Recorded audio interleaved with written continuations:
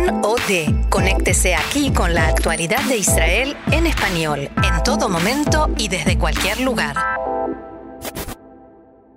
Bien, y hablamos todo el tiempo de las instrucciones, de lo que hay que hacer, de qué deberíamos hacer cuando suena una sirena, cuando sabemos que puede llegar a sonar una sirena, las instrucciones del Comando de Defensa Civil. Para aclarar un poco todas estas cosas, estamos ya en comunicación con Lily Beigeldrut, quien es coordinadora de Absorción de Inmigrantes latinoamericanos en la Municipalidad de Ashdod.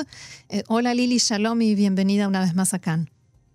Gracias. ¿Qué tal, Roxana? ¿Cómo están? Lamento que sea en esta oportunidad que tienen que comunicarse. La verdad que sí, hemos hablado tantas veces para que nos cuentes cómo se adaptan los olim hoy a esta situación tan complicada. Pero primero, contanos, por favor, explicar a la audiencia qué tenemos que hacer en estos momentos. Bueno, en principio, las indicaciones, como vos bien dijiste, las da el Comando de Defensa Civil y son ellos los responsables. Lo importante es, en estos momentos, bueno, hoy no hay clases en toda la zona hasta 40 kilómetros de la Franja de Gaza, y están prohibidas las agrupaciones de más de 300 personas al aire libre, y hay algunos lugares de esparcimiento que también están cerrados. Lo importante cuando uno está en su casa es, según el edificio donde viva, si tienen cuarto protegido dentro del departamento, por supuesto, según la ciudad en que estén. Por ejemplo, yo puedo hablar de Ashdod, que es donde nosotros estamos. Tenemos 45 segundos desde que escuchamos la alarma hasta que se escucha la explosión, ya sea del misil que cayó o del sistema defensivo de cúpula de hierro que lo interceptó. Perdón, Lili, están sonando en este momento las alarmas en la zona aledaña a Gaza, en Ashkelon, en Netiva, Zarayat, Mordejai, Berganim, la zona industrial de Ashkelon, Zikim y Carmilla.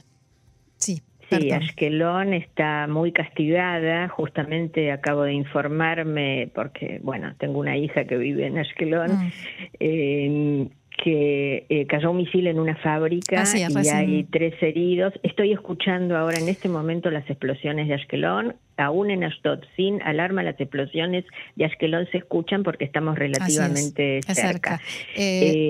Bueno, decías sobre el tema de los refugios. Bueno, continuemos entonces con eso. El que tiene entonces lo que se llama en hibrid Heder Mamat, el cuarto protegido en su apartamento, van al cuarto y una vez que suena la explosión, la recomendación del Comando Civil es quedarse unos 10 minutos más, porque puede haber explosiones subsiguientes. Y recién después ahí salir y volver a la normalidad. Y no abrir la ventana para mirar qué pasó, ni asomarse. Bueno, no, estar alejados, por supuesto, de ventanas, balcones y patios, porque lamentablemente una víctima que hubo ayer en Ashkelon estaba en el patio. Y ya tenemos experiencia de las guerras anteriores de víctimas que estuvieron en balcones, o sea, haciendo cosas que están realmente prohibidas. Ahora, si los departamentos son más antiguos y no tienen el Heder Mamá del cuarto protegido, hay 2 posibilidades. Una es bajar por las escaleras e ir al refugio del edificio que suele estar en la planta baja. Ascensor terminantemente prohibido cuando hay alarma. Y la otra es quedarse en lo que se llama Heder Madregot, que sería el corredor de las escaleras, que está estudiado por el Comando Civil, que es el lugar de mayor protección, porque tiene menos ventanas.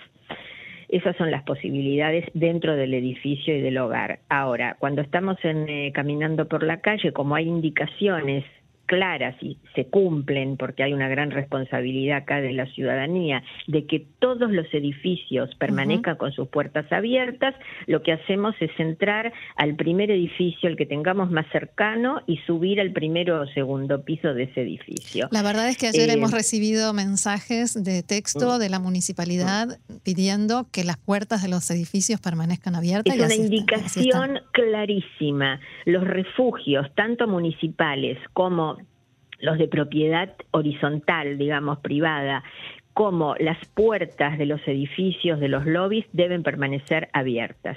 Esto es obligatorio.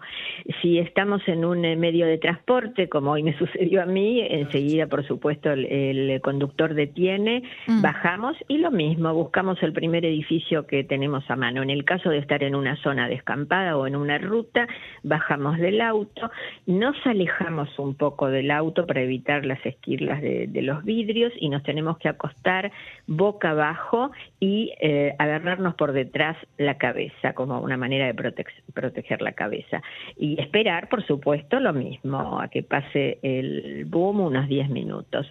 Esas son básicamente las indicaciones. Un segundo. Sí, Ahora mismo no. hay sirenas en la zona de Eshkol ahora mismo. Lily, cuando uno va en el auto, normalmente escucha música, tiene puesto el aire acondicionado y el auto es algo como una cabina hermética.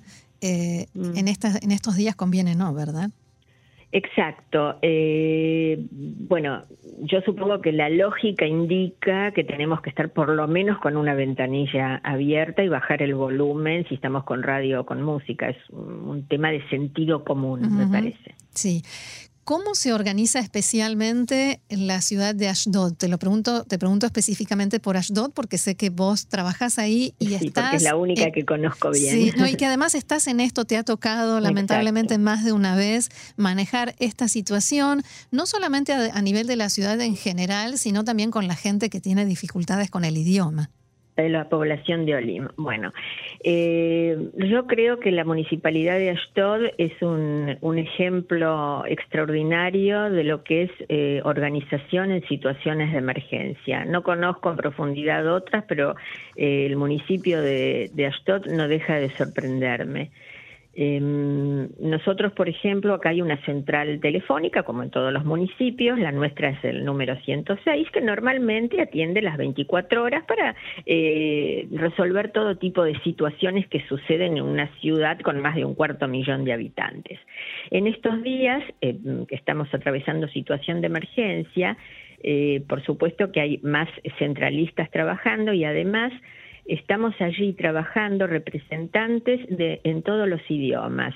Estábamos hoy gente de habla francesa, latinos, o sea, yo cubro, digamos, a los de hispanoparlantes y los que hablan portugués, porque tenemos muchos brasileros. Había una representante que habla amharic para la comunidad etíope, que es bastante numerosa en Ashdod, y por supuesto representantes de la comunidad rusa, que es ampliamente mayoritaria.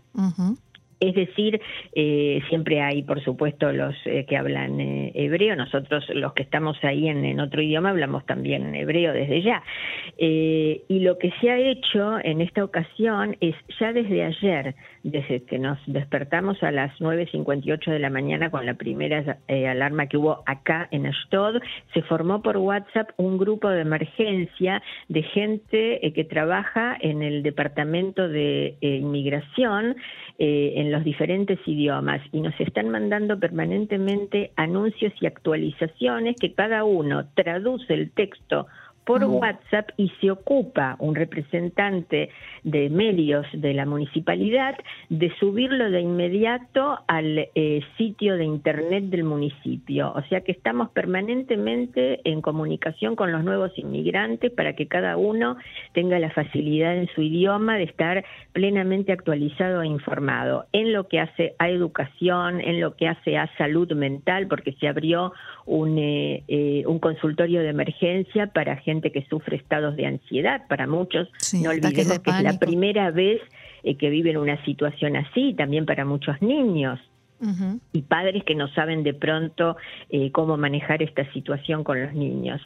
O sea que en cuanto a la atención de la población de nuevos inmigrantes, tratamos de que la cobertura de sus necesidades sea total. Y hay dudas que de pronto acosan, digamos, de alguna manera a todas las comunidades. Por ejemplo, mañana, no sé si ustedes sabrán, pero hay un examen de las Bagruyot, que son los exámenes finales de los chicos de secundaria, que se hacen en todo el país y que son fechas determinadas e inamovibles. Bueno, Por ejemplo, recibimos hoy la información del Ministerio de Educación a media mañana de que se informa que todas las poblaciones del sur afectados por los misiles se va a dar una segunda fecha para todos estos chicos. Y esto nosotros inmediatamente hacemos la traducción y lo enviamos a todos los chicos OLIM que tienen que dar ese examen. Esto lo cuento a título de ejemplo de cómo intentamos cubrir todas las áreas para llevar tranquilidad dentro de lo posible, porque no hay posibilidad de una tranquilidad al 100%. No, pero hay instrucciones que salvan la vida y que si uno no las entiende puede perder la vida por ese malentendido. Absolutamente. Tú sabes, Roxana, que ayer tuve que hacer una traducción de un informe que elaboró el intendente de la ciudad de Ashdod ayer después de las 8 de la noche para decidir qué es lo que se hacía. Y quiero extraer por ahí como síntesis una frase que él dijo. Él dijo, la cúpula de hierro, que así se denomina, con ese extraño nombre, si se quiere, el sistema antimisiles, la cúpula de hierro no cubre el 100% de nuestra protección y de nuestra seguridad, pero una disciplina de hierro y una conducta de hierro por parte nuestra, sí. Sí, es verdad. Ahí creo que está la clave. Y yo creo que es asombrosa la responsabilidad en general de la ciudadanía de Ashdod. En general, el residente de Ashdod, tal vez por la amarga experiencia, sabe cómo comportarse en estas situaciones. Lamentablemente. Una pregunta un poco más personal. Esto de estar ocupada en ayudar, en traducir, en organizar, así como nos pasa a nosotros con informar, ¿ayuda a pasar por esto de una manera más difícil o lo complica? Bueno, en mi caso a mí me resulta sumamente positivo porque la sensación de estar haciendo algo en un momento de tanta incertidumbre que tiene que ver con asistir a otros o tratar de aliviar la angustia de otros ayuda a uno mismo también.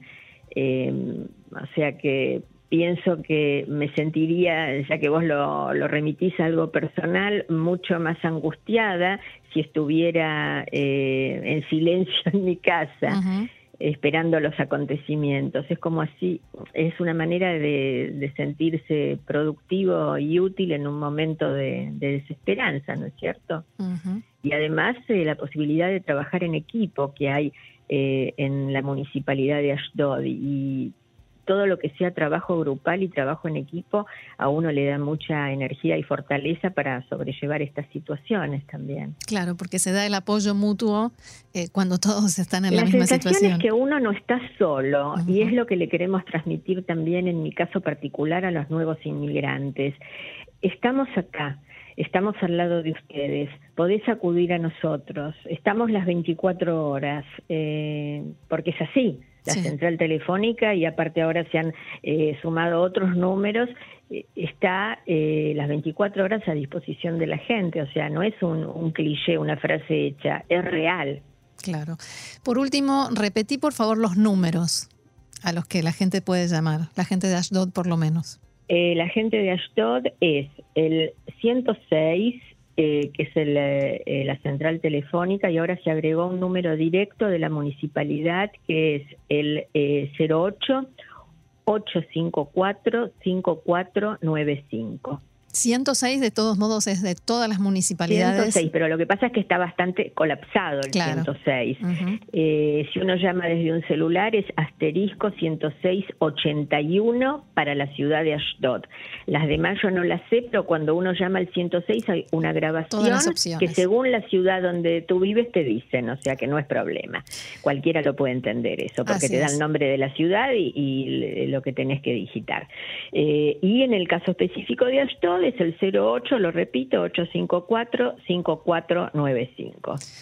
Y por supuesto entrar los que tienen manejo de internet al sitio de la municipalidad, donde repito, en hebreo, ruso, amharic, francés y español encontrarán actualizaciones permanentes. Perfecto. Muy bien, Lily Beigeldrut, coordinadora de Absorción de Inmigrantes en la Municipalidad de Ashdod. Muchísimas gracias por tanta claridad y por este aporte, y será hasta la próxima, ojalá con ese otro tipo de temas de los que nos gusta hablar. Bueno, no, gracias a ustedes por tenerme en cuenta en una situación así, porque si unas pocas palabras pueden llevar algo de tranquilidad también a familiares que viven fuera del país, bienvenido sea. Gracias, Shalom. Shalom.